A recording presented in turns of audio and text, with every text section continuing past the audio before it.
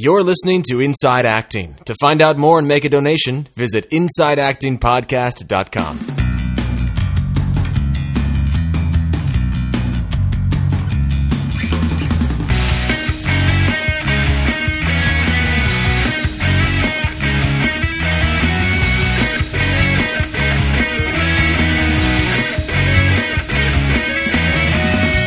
Hello and welcome to episode 22 of Inside Acting. I'm AJ Meyer. And I'm Trevor Algott. And on this podcast, we attempt to crack the code to the entertainment industry one conversation at a time.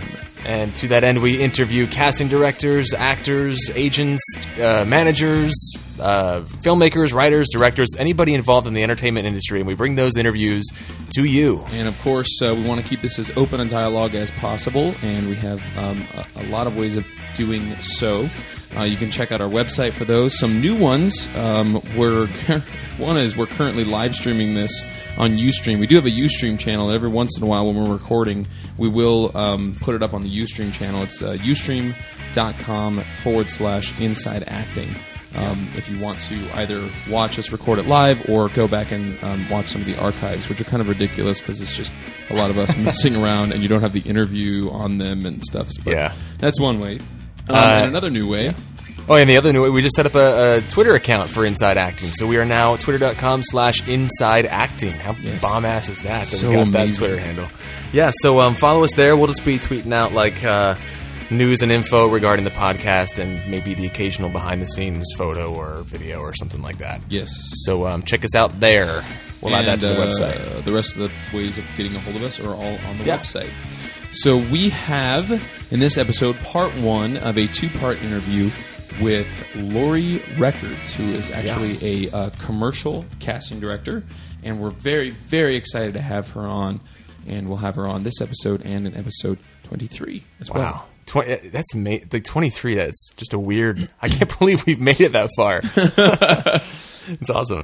Yes, going strong.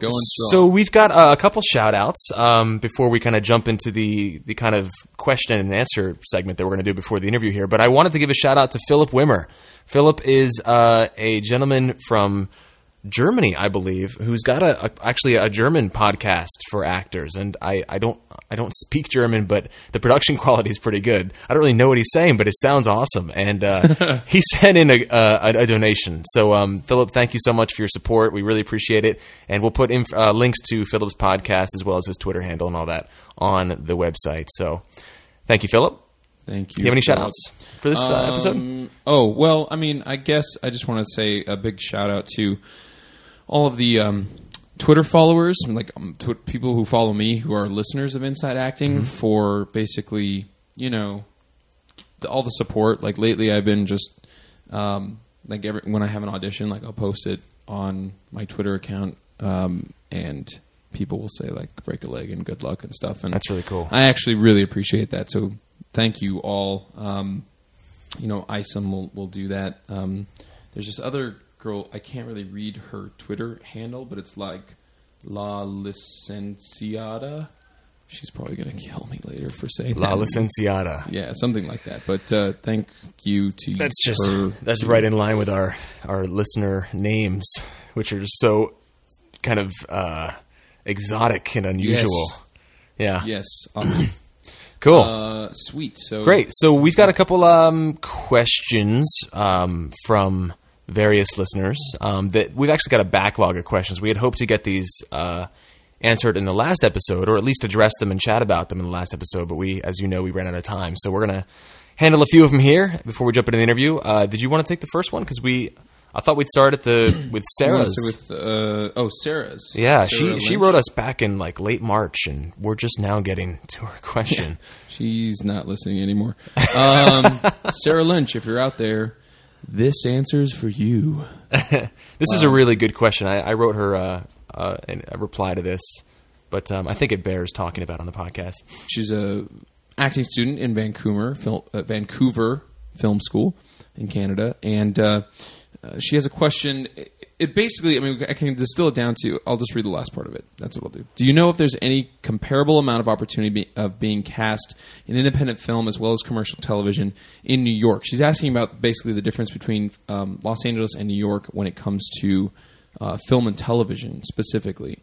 So, do you want to take the first part of this answer, since you did, do the text reply? Sure. Yeah, this is a really good question, something that I actually personally kind of struggled with when I was deciding whether or not to move out to LA versus New York. And I like her question, especially because she's very targeted. She's more targeted than I was. She basically said that she's interested in doing independent film and commercials, but not necessarily television or studio films. And in that case, if that's your focus, I would say New York and LA are probably pretty much on equal footing. I mean, I don't know for a fact that there are more commercials cast in either one city, but when I was auditioning in New York, I was going out just as frequently for commercials as I am here now in LA. Oh, so, and as far as independent films, I mean, there are great film schools in both cities. Yeah. And I think that there are tons of indie films being shot in both cities. Yeah. They're all excellent, or well, a lot of them are excellent. So my response is basically go. If that's your focus, kudos to you for being focused, and it sounds like either city will work great. Yeah, definitely. I think so as well. Like you said, there's a lot of film school action happening in both places. So the students coming out of those are going to be producing their own work. They're going to be looking for a lot of actors, whether they're still in school and it's a student, quote unquote, student film, which there have been some amazing student, student films, or if they have graduated and are now, producing work outside of school, whatever it is. I mean, there's going to be a lot of stuff going on. And she is very focused. Moving outside of that, the independent film and commercial world, a lot of the daytime soaps are also shot in New York. Some of them have moved to LA. Almost all of them are in LA now. Really? They do some casting out in New York, but almost all of them are shot in LA now. Well, you'll just have to get cast in New York and then move to LA to actually shoot. So Sarah, I hope that answers your question. I know we got back to you via email, but we wanted to talk about it on the podcast as well. And if you're out there and it didn't answer your question, or if someone else wants to be more specific or get into some other things regarding that, please send us another email. Yeah. Cool. Okay, so awesome. Next one comes from a fairly long-time listener, Randy Lee Hose. Mm-hmm. And he had a sort of a two-part question, one that we've talked about at length, which is the whole name-changing thing. And the other one is about resumes. So do you want to talk about the name change situation? I feel like there's not a lot to really expand upon on that. I mean, Besides I think we've already talked about. We talked about it with Stephanie Oberhensley, who is now Evelyn Obert, I think. Yes. Yeah, I mean, that's her stage name now, which I think is great. Yeah. And then yours, of course, you've changed your name from Albert to AJ. Mm-hmm. And so we've kind of addressed this a lot. I wish I knew offhand which episodes those were, so I could direct people that were interested in hearing more about that to those episodes. But earlier ones. Yeah, we're all for it. There's just not much I can. A mutual friend of Trevor's and mine recently joined SAG, and there was someone in SAG that already had her name, and she had to change it, and she ended up using her middle name, and so it was just like her first, middle, and last name, and it's something that you have to kind of deal with as an actor in a bunch of different ways, mm-hmm. and go with what feels right. I mean, with me, I think I said this on the podcast. AJ is not out of the blue. My middle name is John, and my family has called me AJ when I was younger, and because I'm a junior. So my dad and I have the same name, so it helped as a distinction between the two of us. So it's like, it's not like it's out of left field or anything. Yeah, yeah. So go with what feels right, and if you want to change it completely, then try that. yeah. I mean, yeah, for sure.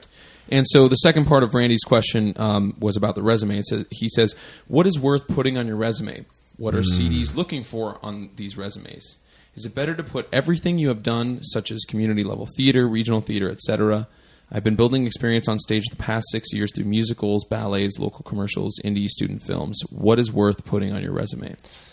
This is an amazing question that we could talk about at length. Yeah, this is a really good one because this is one of those things that you just that can give you away as an amateur or professional, like right off the bat. So what are some of the pitfalls that you have heard, Trev? Because I've got some, and I know you do too. Yeah, when I first was going to move out to LA, I was back in Philadelphia, and I had one of my professors' kind of behests. That's not grammatically correct, but one of my professors basically told me to call up Samuel French, the one on Sunset, and basically request like the Ross reports and a couple other like publications. So I did, and I got one of them, and in the front of one of them was like a little guest article from somebody on resume tips. And this woman's tips seemed really strange to me, but I ran with them. Basically, they said like spice up your resume by saying stuff like if your hair is blonde or dirty blonde, like make it descriptive, or if your eyes are green, make it like emerald green, or like make sure your dirty blonde hair is like dishwater blonde, something like that. And I was like, that sounds really hokey, but okay. So I did it, and I sent off my resumes. And then when I finally got to LA and had a couple people look at them, they were like, "What the is this?"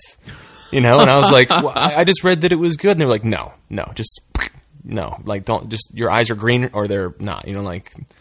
So don't do that. don't get all poetic and stuff like that. There's that. There's two other things. My agent right now, I'm SAG eligible, but my agent says to put SAG on my resume, and I've actually had a couple I guess confrontations about this because he says to put SAG. Even if you're SAG eligible, you can still work SAG jobs. Mm-hmm. You can work SAG jobs no matter what, but it does matter if you're SAG, if you're auditioning for a non-union job. If those people don't know that you're SAG eligible, it's going to be a problem. Mm-hmm. But he says to put SAG because it shows you're committed. SAG eligible, he says, on a lot of casting directors' eyes, looks like a lack of commitment. Which was interesting to me, but I trust him. And I've heard that from more than one person, so I think it's got legitimate foothold somewhere in the industry. But anyway, I went in an audition, and I had SAG on the resume, and it was for a non-union gig, and the woman running the session was like, "What is this, your SAG?" And I was like, no, I'm eligible. And she goes, "You need to put that in your resume." And I was like, okay, well, I started to explain myself, and she just didn't want to hear it. She was like, no, SAG eligible has to be on your resume, and that was that. So I went back to putting that on my resume, and that's just the way it is. My feeling with union representation or union affiliation rather is let your representation take care of that. Like my feeling, I don't know. There's going to be a lot of debate on this. I'm sure we're going to get a lot of responses to this, but my feeling with that is just leave it off completely and let your representation kind of deal with that. Go in, audition. If they like you, they're going to find out. They're gonna seek out whether or not you're union or non-union. If you're a member of SAG, AFTRA, Equity, whatever it is, they're gonna find out. So nothing should be on your headshot, not even your name. I feel like, and that's a mistake that I am currently in the midst of correcting. Wait, not even putting your name on your headshot? I don't know, man. I've been having this debate with myself recently. I don't think I'm going to put my name on my next round of reposts. Why not? My headshots, because it's just your picture, and they're going to remember you if they're going to remember you. And whether or not your name is actually there underneath your face, I don't think that matters. Wow, I got to disagree with you on this. Okay, cool. Yeah. I don't have anything to say. I think your name needs to be underneath your picture. I think they need to know you by name because they see how many actors a day. When you walk into that room, and a lot of times you don't even get to say hi. I'm so and so, or shake their hand or whatever. They take your picture and just look at it. And if your name's not on the front, I feel like that's going to scream, "Why isn't your name here?" How am I supposed to know you? I recognize your face. I remember your face, but your name's on your resume, which is right on the back. Mm-hmm. And they know how to turn a page. Yeah, casting directors are intelligent people, and I'm not saying they're not, but that's just standard. It's like that's like having a DVD without the movie title on the cover. There are lots of DVDs without the movie title on the cover. I've never seen one, and if I did, I'd be like, that is weird. Yeah, I don't know. I just feel like, if they're going to remember you, it's not going to be because your name happened to be on your under your picture. You know what I mean? Sure. Same with the union. It's the same thing with the union affiliation. I feel like it's like they're gonna find out if you go in there. Okay, here's the thing. This is why I've been having a hard time with a lot of this stuff recently, because part of me feels like as actors, we drive ourselves crazy over these little minuscule things like the font of your name or the font on your resume or what should or should not go on the resume. Like I was in the place where I get my headshots reproduced, and the guy was like, "Do you want to change the font?" And I was like, "Are you joking?" And he goes, "No." And I said, "Oh, wait. You deal with actors, don't you?" And he was like, and I'm an actor saying this, right? And he goes, "Yeah." And I said, No. I don't care. Like what? I don't even want to know what font that is. It looks good. That's fine. And I said, you must deal with people who just like are like, oh no, can we try this one? Can we try this one? Can we try this one? Can we try that font? That font? That font? The font type, the font face on your resume and headshot is not going to book you jobs, right? Your talent is. You are a talented human being that has something to offer. You may or may not be the person that they're looking for that day. If you walk in the room, you look like the person that they want to cast, and then you can act on top of that, they're going to find out what your name is. And that's what's been I guess that's why I'm saying it. It's not so much like, oh, I don't think, I'm not trying to be like pretentious and tell all of our listeners that they should remove their name from underneath their picture. What I'm trying to say is don't drive yourself crazy over these little stupid things that actors drive themselves crazy over. Yeah. Yo, shit just got real on Inside Acting. This is like, I feel like this is one of the most candid conversations we've ever had. Yeah. Well, I think, I think that's a great example of just like bad energy management. It's like, how much effort are you going to put into these tiny little things? Even though it's attention units. Yes. Oh God, we could talk about attention units and everything, but I mean, like, write a book. Anyway, I mean, like, I understand it because it is your business card as an actor. Your picture and the wording on it, like that kind of stuff does make a very subtle impact on people. If there's a font on there that's hideous, or there's a font that doesn't work with your pic. I mean, I understand the fuss about that, but I feel like that the amount of energy that actors put into that kind of thing could be, cut into a tenth, and it'd still be fine. Yeah. One of our viewers on Ustream just said that could be potentially dangerous if the papers become unstapled. Very true. Very true. Very true. Very true. So back to his question, which was about resumes, not headshots. Yeah. What is worth putting on the resume? Did you have? You said you had one more thing. Yeah. Porter Kelly, who we actually interviewed in episode 9. Yeah. It was a really great interview. If anybody listening to this hasn't listened to that, might be one of my favorites. It's because it's got a lot of really concrete advice and experience. She's and so wisdom to it. Nice and personable. Anyway. She's awesome. Yeah. But she also interns at my agent's office, and she actually emailed me a few weeks ago and said, update on my Actors Access account and my resume. She said to update all my television credits with the director, the name of the director that directed those episodes. And if I couldn't find out, if I didn't know that director offhand, I could go onto IMDb and find it. Mm-hmm. And I was not aware that you needed to do that for television, but apparently that's standard practice. So that was one thing that, me, who's been out here for 7 years and thinks I know what I'm doing, missed. So I had this really interesting experience this is my whole take on the resume thing. I had this really interesting experience where I kind of handed over my resume to my manager after we signed, mm-hmm. and just it was just slice, cut, change, and then she sent it back to me. Yeah. And I liked it. I liked what was there, but it was really interesting. I kind of stared at it and studied it. Mm-hmm. I still need to update it with AJ Meyer on my website, but if you want to go to my website, you can take a look at it, ajmeyer.com or albertmeyer.com. We'll both send you to the same place. I still need to update. I've updated my resume just at auditions, but I haven't updated it on the website. But if you want to go take a look at it, that is the resume that my manager tweaked. What did she tweak? Maybe we should post like our before and afters or something like that.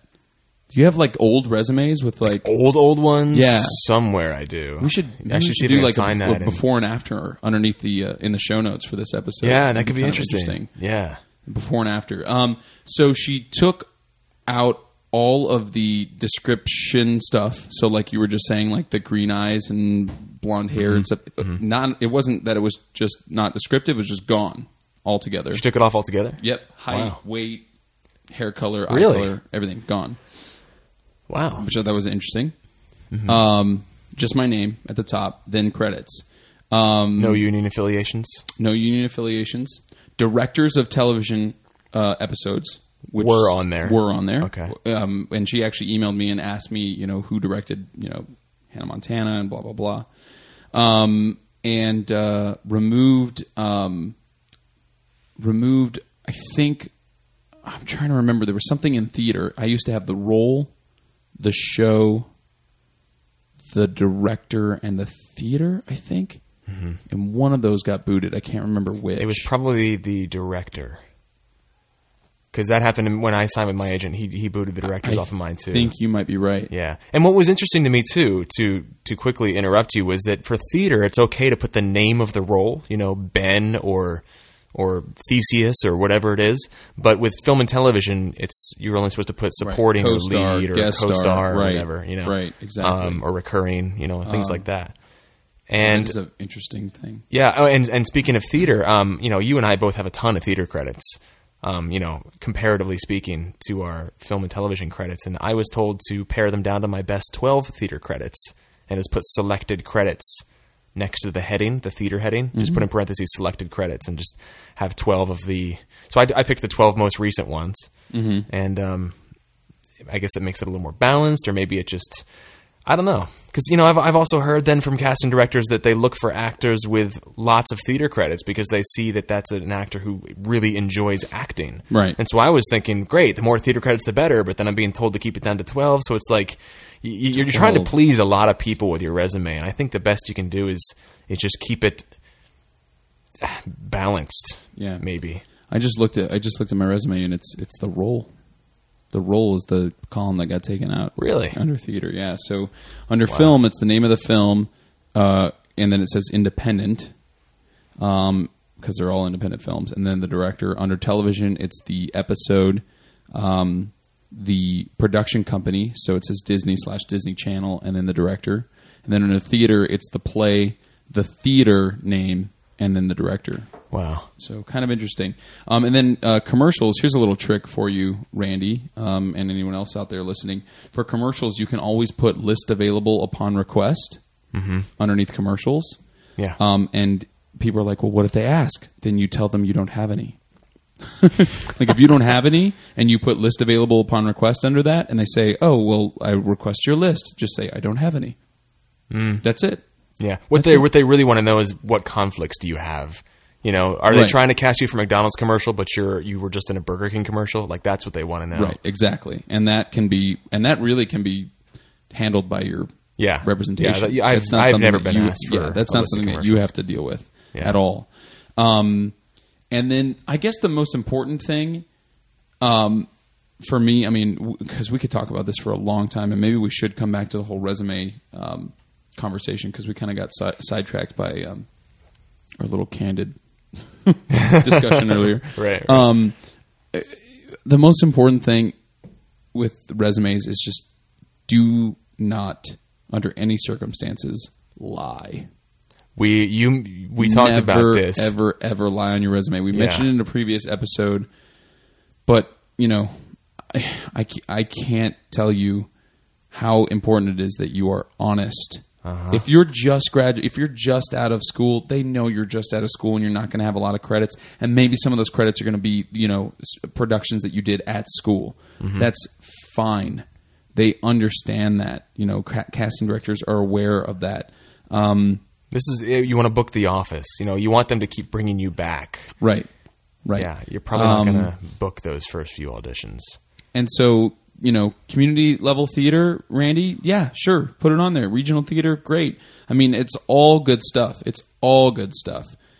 the Indian student films. It's all good stuff. You know, if it gets to be too much, cut the ones that were like the I don't know, least interesting to you.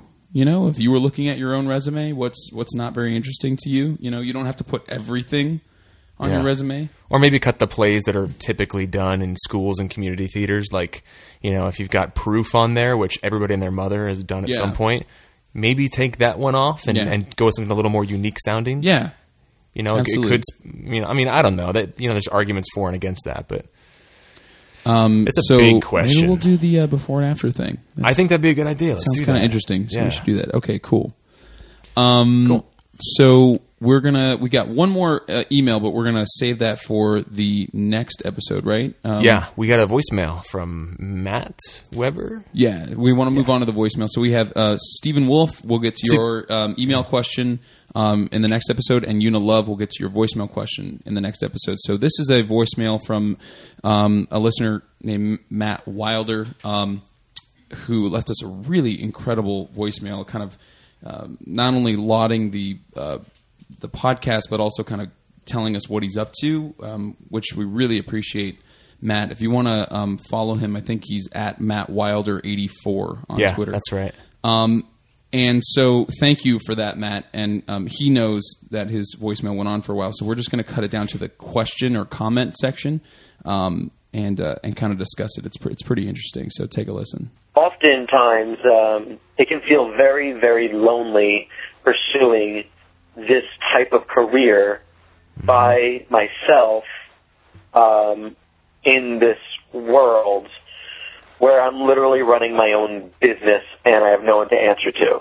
And to know that there are other people out there, and yes, of course we know that there are other people pursuing it, but when you don't have people really around you that are doing the same thing as you, and all you see is people getting up every morning and going to work and then going to home, and you're the only one that's driving, you know, against the traffic, and you're not waiting in the traffic. Yeah. I mean, I chose this life to be outside of all of that, and but at the same time, on the flip side, it just feels extremely alone. And so the bottom line is that you guys make me feel comfortable and sane to know that I'm pursuing something that other people are pursuing as well and are going through the ups and the downs and the excitement and the education and the, you know, the bookings and the non-bookings. It's fantastic. There's not really a question there. It's more just like it's more of a comment. But what I said when we first got this voicemail, we got it a couple weeks ago, and thank you, Matt, for sending it in. The first thing I said to Trevor was, what fascinates me about this voicemail is he's not, like, we all, as actors, I feel like we all deal with the whole, like, he's talking about a certain loneliness in that we do something very different than, you know, it's like the artist's life. We do something sort of that, especially in America, is a little bit against the grain. You know, he's calling us from New Jersey, just 10 minutes outside of New York. It's something that can be a little bit against the grain because there's not a whole lot of support for it in the United States, unfortunately. Arts funding is always the first to get cut, so on and so forth.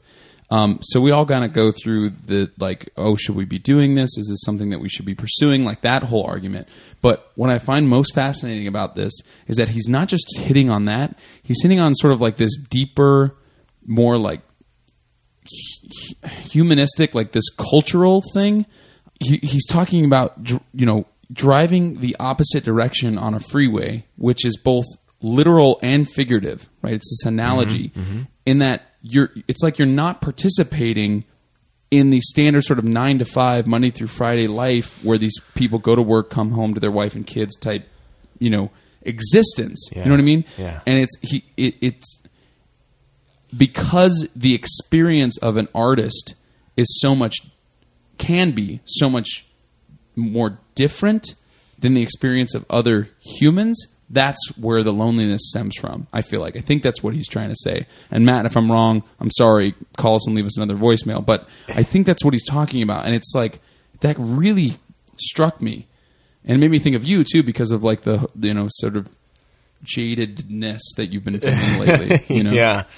Yeah, you know, what got me thinking in that comment was Tony touched on this a little bit in his interview from a few episodes ago, where he said, like, a lot of your friends and family just aren't going to get what you're doing.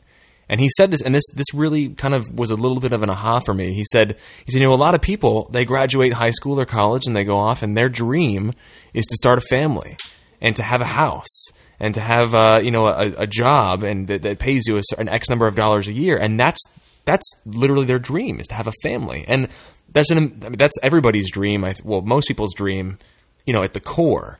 But like the lifestyle that comes along with that is kind of assumed in most people's mind. And when you take this lifestyle, which is so unexpected and last minute and topsy-turvy, it really can feel lonely, because not only does nobody else participate in it, but very few people actually get it. They look at you like, dude, what is wrong with you? Like, like you're not part of our culture. You're not doing what everybody else does. You know, it does alienate you from people. Like, there's a reason that most of our friends are actors or somehow involved in acting or theater or something artistic like that. Yeah. I don't know anybody that I speak with on a regular basis that's not somewhat artistically inclined.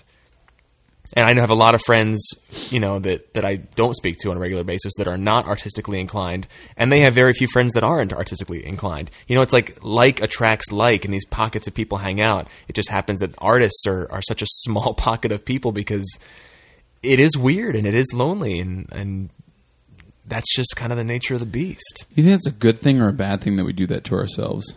Isolate ourselves like that? Into pockets of like artists. I don't think it's a conscious choice. I think it's something that just happens organically. Because it's like, if I'm sitting in a room with, you know, I'm not going to say names, but like, you know, the dude from high school whose locker was next to me, who went off and was a business major in college and now works at selling insurance to large companies. If I'm sitting next to him on the couch, we're not going to have very much to talk about, you know, because he's not going to understand my life and what drives me and why I've made these choices, and I'm not going to understand his. It is not necessarily a decision to be taken lightly, especially if you're going to move as far as you moved. Yeah. And, you know, made essentially an entire lifestyle change. Those decisions should not be made or taken lightly. Yeah. I go back east now and I see friends, and they've all got houses with mortgages, and half of them have kids, and they're like, you know, how you doing, dude? You know, we're coming on 30 years old, and I'm like, you don't want to know. No. You would not approve of the way I'm living my life in LA.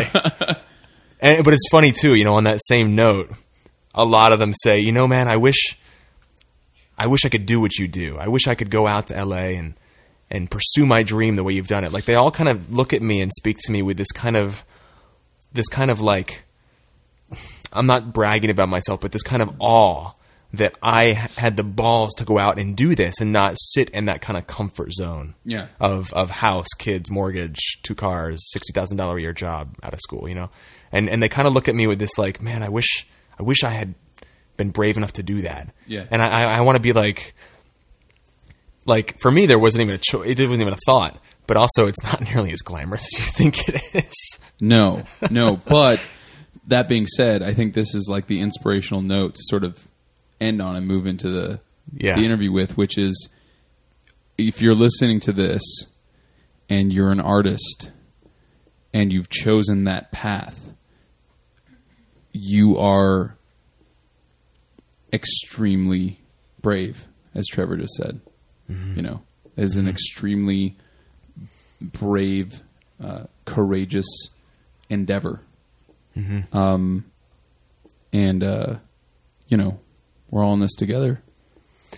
And I think it's very much okay to speak about it to people, the kind of loneliness that comes along with it a lot of the time, like Matt did. I really appreciate that he was willing to share that on our podcast with, you know, how many hundreds of listeners. Yeah. That's pretty brave too. Yeah, I mean, that was a minute and a half of what was essentially a 5-minute long. He got cut off, called us back, left more of a message. What was essentially a 5-minute long sort of opening up. So Matt, is very much appreciated. And thank you for lending your voice to Inside Acting. Cool. So on that note, let's roll into this great interview with Laurie Records, commercial casting director in Los Angeles. And once again, this will be part 1. Part 2 will be in episode 23. So enjoy.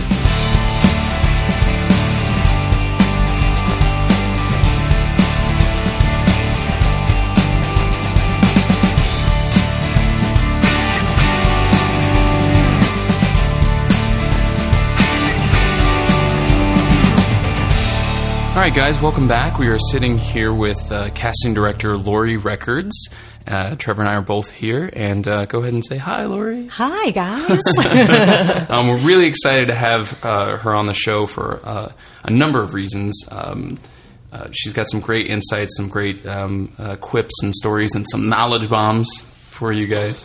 And she's also just a very, very nice human being. So we're happy to have her as a guest on our podcast. Thank you so much.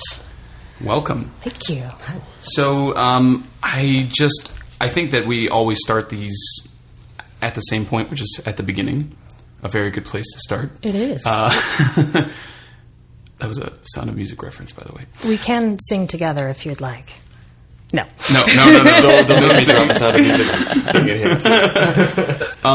So how did you get started? I know a lot of casting directors we've interviewed before started out as actors first. Like, did you go that path as well, or was there something else that you did? Tell us about sort of how you got into this crazy business. I did start out as an actor in Seattle. I did stage work there. I went to Cornish College of the Arts. I have a Bachelor of Fine Arts in Acting, and had a really decent stage career for about 10 years. I did a lot of touring. I did musicals. I did Shakespeare, the whole 9 yards. I then moved out here to lovely Los Angeles, actually with no great hopes of doing film or television. I was just a theater girl. And as you may agree or not, I didn't find LA to be a really rewarding theater town. I did some shows here for a while, and it didn't work for me. I found that I was frustrated with the theater scene here. So I was just trying to figure out what plan B was going to be. And I was offered a job at LA Casting by the owner there. I was working at Starbucks, and he bought coffee from me every day and said, "Hey, come and work for me." So I said, "Sure, why not?" So that was in 2004, and that was my introduction into commercials and into commercial casting and the commercial world. So I have been working with actors and casting directors in the world of commercials since then, and educating them. That was towards the beginning of everything starting to be online, and that whole change from having stacks and stacks of headshots and resumes delivered to the office, and casting directors were moving over to doing it all online. So I was part of educating everybody about that. From there, I was there for about 3 years, and from there I went to a casting associate position with a wonderful casting director in town, and that's where I filled in all the other holes of what I didn't have as far as the knowledge goes of commercial casting. So I was with her for about 3 years, and it's been about 1 year that I've had my own company now, so casting on my own.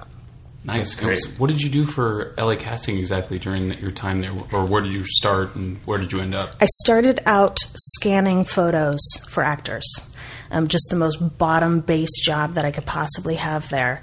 And sort of worked my way up. That desk when you get to the top of the stairs at 200 South La Brea, right? I was that person. Okay. I got you. Many years ago. I know exactly what you're talking about. If any of you actors have ever been to that location, you know what we're talking about. But there's this one office where so many of the commercials in town get cast, and it's at 200 South La Brea, and you walk up the stairs, and there's a little desk there with a person scanning headshots. So I know exactly what you're talking about. That's how I started. And then I moved into the position of sort of helping and advising casting directors. And so I spent several years doing that as well, of helping them use the software and use the system and if anything was going wrong and they were panicking, I was the one that they talked to. And it was a great education, actually. So it just kind of really fell into your lap? It really did. And do you find that like acting fulfills people in one very kind of specific way? Does the casting kind of do that for you? I am thrilled with my job. I think it's the greatest job ever. I miss being on stage, definitely. But I think it would be terrible to be a casting director and wish every day that I was doing what you guys were doing, but I don't feel that way. I love doing what I'm doing. I have a great time, and I think that when actors come in for a session with me, I think that shows when I'm directing them and explaining what's going on. It's just the coolest job in the world. I enjoy it. That's great. Yeah. Better that you enjoy it than not enjoy it. Yeah, seriously. That'd be terrible. Right. Seriously. No kidding. Life is short. And, we've had casting directors who used to be actors say that, they sort of understand the plight of an actor, and you kind of can get into an actor's head because you are one yourself. And do you find that how does that help you in the room when you're... Having been an actor and a trained actor at that, I think that the way in which I can direct you guys and the language that I use, the terms that I use, I think that I speak actor-ese. I think that, when I know I've got somebody trained in the room, I can say, okay, I need you to pursue your objective a little bit more. It's a little bit more important than you're making it right now. Can we bump up the stakes? Can we, this is what I need you to do. And then they... being a trained actor, go, oh yeah, I know what you're talking about. Yes, I can do that. Or it's a little too over the top. Can we take it down a bit? Can we do this? In your experience, are there a lot of casting directors that don't have that same kind of ability to communicate with actors? I don't know. I'm not sure. That would be a better question probably for an actor. But I'm sure that being able to communicate what you want and what you need from them is key. And in commercials, you've got like 2 seconds to get that across. Commercials, everything is so fast. So I don't have the time to spend 10 minutes with each actor going, let's talk about this scene and what's your motivation and here are the beats. I haven't got time. You need to do that on your own. You need to prepare that having looked at, the boards at home or the copy or whatever. I've got a very short amount of time to communicate exactly what I need from you, and then you need to do it. And I need to get you out so that I can get the next person in. Commercials are just so stinking fast. It's crazy. Well, and to I'm going to turn this conversation on its head a little bit. Okay. Because we were talking before we started recording, and I actually had the pleasure of going in to an audition for Laurie earlier in the week. And it was one of maybe 3 auditions that I had this week for commercials where there were no lines. Like, literally nothing. This was for a different one, not the one I went in for Laurie, but I went in for a commercial where the role was a window washer. And that's literally the entire audition was just standing there pretending to squeegee a window. That was the audition. No lines, no anything. So I'm wondering, as an actor, as a casting director, what advice can you give to us going in? Because I feel like we have all this quote unquote training and we study so hard. I know. You first of all, you don't get the copy before you go in. You don't see the boards because it's commercials. You get there, you see what it is, and you go, okay. And you're either memorizing a couple of lines, which is nice to get, a line is nice to have in a commercial audition, or you're just pantomiming something. Right. Yeah. It's like having your picture taken as your audition, Commercials are crazy, and frankly, as a casting director, I prefer when you guys have copy to work on. It makes it easier for me, too. So, gosh darn it. When you have a commercial where there is no dialogue, it's tough. I get those. I look at the boards. I read the treatment, and, I've got questions for the director, too. So I try to get as much information from him, what the heck can I do with these actors, in this session, to give you what you need to know so that you can choose wisely, in casting your commercial, Mr. Director. So in this case, I'm trying to think of what I had you do. In this case, Well, you were, I mean, yeah, we talked before. We're not going to mention the client Yes. on the podcast, but what it was I was pretending to push a car down a street, and the car was, of course, a table and a chair, in the room. You know, and it was like, okay. Yay! Like, I'm pretending to push a car in my audition. Not that I'm begrudging the audition. Like, I'm happy to be there, and I'm happy that my agent is getting me out. Like, I've been on a lot of commercial auditions. That's not the point. My point is that there's, like, nothing to work with. You know? It is really tough. I would say that what was key for actors in this case, some technical things. I always say that you're never going to book a commercial if we can't see your face. And I'm surprised how many times actors don't cheat out. They don't keep track of where the camera is, and I end up looking at their profile or the top of their head. In your case, AJ, pushing the car, I kept reminding the actors, you got to know where you're going. You got to look ahead. You're pushing a big car, So if you're in the scene, make sure you don't run your car into a tree. But technically speaking, for you as the actor, I got to see your face, or you're never going to book this job. The director will skip by you if he can't see your face. Because, of course, your look is going to be important in this commercial. If there's no copy and no dialogue, that's all it is. That's what you've got. So, and a great imagination is always good for actors in general, certainly in commercials. You were pushing a car that was a table and a chair. And I don't think pantomiming skills had anything to do with whether the director liked you or didn't. But, how much could you buy into the scene? And, pushing a car is such a drag, and it's a little bit hard. It's a little tricky when you're doing it by yourself. Can you convey that? Can you, and technically speaking, can you keep your face up? Do we get, can we see your face? Or am I looking at the top of your head while you're pushing this car? Looking at the top of your head doesn't work. You will get skipped. Commercial acting is a whole different animal than quote unquote acting. It really is completely different. I think so too. And but I also think taking direction and listening in commercials is key. Yeah.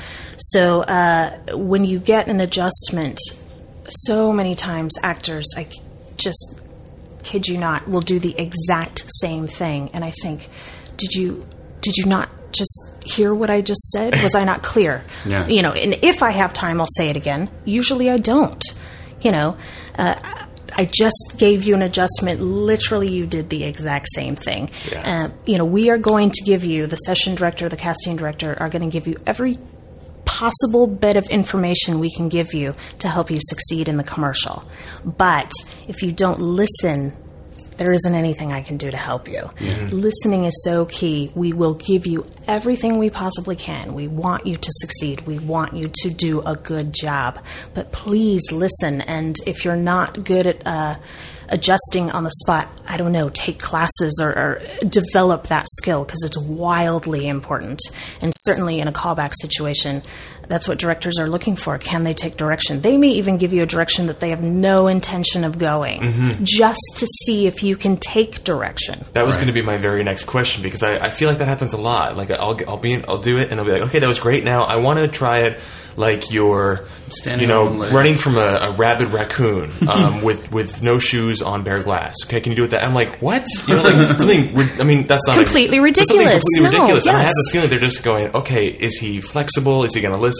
What can he do? They want to know who's going to show up on set. Is this guy going to be able to, give me, maybe I as the director don't necessarily know what direction I'm going to go. So I'm going to want to know that he can do it this way, that we can play all day long.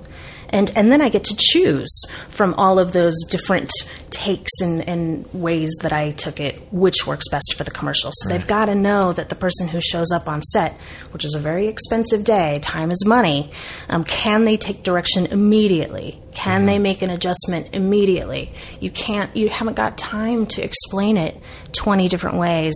It's not an acting class. You've got to perform. And it's time is money on set. So that's why they do that. Do you find that there are actors with certain types of training that are typically very good at that kind of taking that kind of direction? Or I mean, I would imagine that improv improv experience plays a really key role in Yeah, we commercial keep casting. hearing about those. And it's so true. The rumor is true.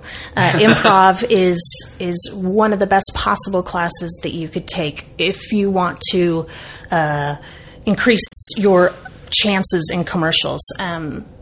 Quite often right now, I mean, improv actors are just cool right now, so directors are asking specifically for, I want really hot improv people, and that doesn't mean the class that you took in college 10 years ago. It really means I want to know where you're studying right now, or what you just got done with, and what you plan on taking tomorrow.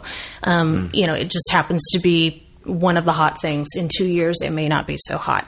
But improv is asked for all the time in commercials right now. But even set that aside, even if they're not specifically asking for improv, yes, being able to think on your feet and be creative and spur of the moment is good stuff in commercials. Again, everything happens so fast. There is no time. You need to, do something different. You need to make a choice immediately. Mm-hmm. You've got a couple minutes in the room, and that's it. I've got 20 other people waiting in the lobby that are breathing down my neck. And I've got one day to get this right. The perfect set of tape of all these great actors for my director. There's no room for error in commercials. Yeah. Now that actually leads me, because I'm curious about the kind of behind the scenes part of things, like how things kind of work, because I have two questions, I guess. And the first one is, you must be under so much stress as a commercial casting director, because these jobs come in so last minute. You've got to find these actors to bring in, and then you've got actors that don't show, or that show up late, or complain about parking, or the session's running behind, and you don't have a chance to tell them the session's running behind, so they get grumpy. I mean, what? Oh, gosh. I'm just curious. As an actor, it's easy to become kind of jaded and go to these commercial auditions and say, man, there's no parking, they're running behind, I got the wrong copy, blah, blah, blah. But for you guys, it must be 10 times more stressful. How do you deal with all that? Gosh, commercials are stressful, and sometimes I think I'm crazy to be doing them.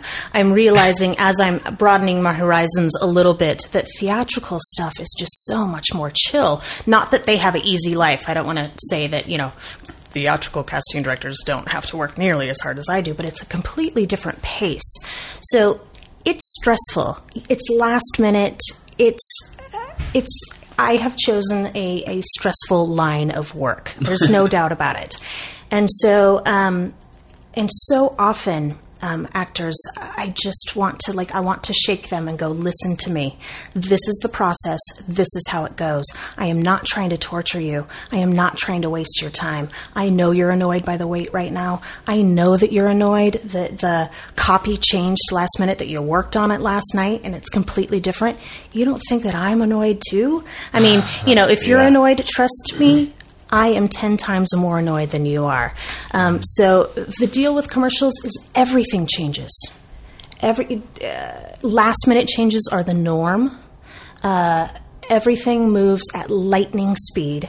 So when you find yourself exasperated in the lobby, my best advice would be to take a deep breath and chill out. Nobody is trying to torture you. I do respect you, and I do respect your time. And I wish that I could come out into the lobby and explain what all went, to contribute to why you're waiting, or why the copy changed, or why you're playing an entirely different role now, or there just isn't time to explain that. So I think there needs to be a level of trust that, there's probably something going on that I don't exactly know all the details about, but it behooves you guys to take a deep breath, to, as much as possible, not to let it bother you. Because the more agitated you are when you walk in the door, it just does. Yeah. And, yelling at my assistant doesn't help. Do you get a lot of actors that do that kind of thing? It happens. People lose their cool, and we all lose our cool. So it's easy for me to go, don't lose your cool, always be a perfect person, and I know what I'm saying. Mm-hmm. But highly recommended that you just behave just to the best of your ability. Be the most patient, kind, wonderful person in that lobby. Treating my assistant badly will come back to me. I guarantee it. And I'm fiercely loyal to the people that work for me because they're loyal to me. And they're working really hard too. They're stressed out too. It's not fun for anyone to have a room full of actors and be running late. But truly, you've waited all that time, let's say 45 minutes to even walk in the door, and you're so exasperated that you do a crummy job. Commercials are about being likable and warm and, and friendly and trustworthy. That's, so often that's the quality that they're looking for commercial actors. And if you walk in and you're on tape just like grumpy and irritated, and it will show, you're not going to get the job. So you just wasted all that time. If that's the space that you're in, I would say cross your name off and walk out the door. You're wasting everybody's time. There has to be a way to sort of zen out and not take it personally. Truly, I'm not trying to waste your time, and I'm not trying to be disrespectful. And I try to do a job personally of thanking people for coming in and letting them know that I appreciate them and that I appreciate the time that it took to get them in. But there isn't always even time for that.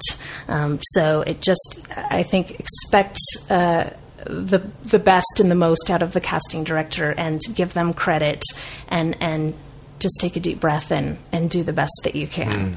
So it sounds like from an actor's perspective, it's all about just expectations. It's just, this is the way the beast operates, I would say always expect to be there for an hour. Be pleasantly surprised when you're not. If you can wrap your head around that, then it's like, oh, that only took 40 minutes. Awesome. Right. What a better place to be then. That took 40 minutes. I was in there for 1.5 minutes. What a waste of my time. Right. Waste of your time? Really? What a terrible way to look at that. Yeah. Yes. Expect to be there. Expect that things will change. Expect that that the lobby's going to be crowded. Expect that you may be asked to do something entirely different than you thought you were going to be asked. Just roll with it. It will only behoove you. It will only be better for you if you can do that.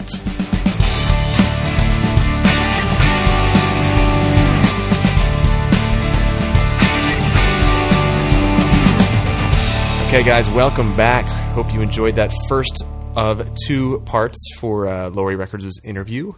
We really got off on a couple tangents there in the first segment of this episode, and we got a lot of really great comments through our Ustream channel from people who were listening to us record this, and regarding the resume thing. User Get Jackson said, reinforce your name through repeated exposure. When they hang the headshots on the wall, the name that shows will become more familiar than those hidden. So that was a retort to what I said about removing the name from the headshot, and it's a good one because Trevor has this thing.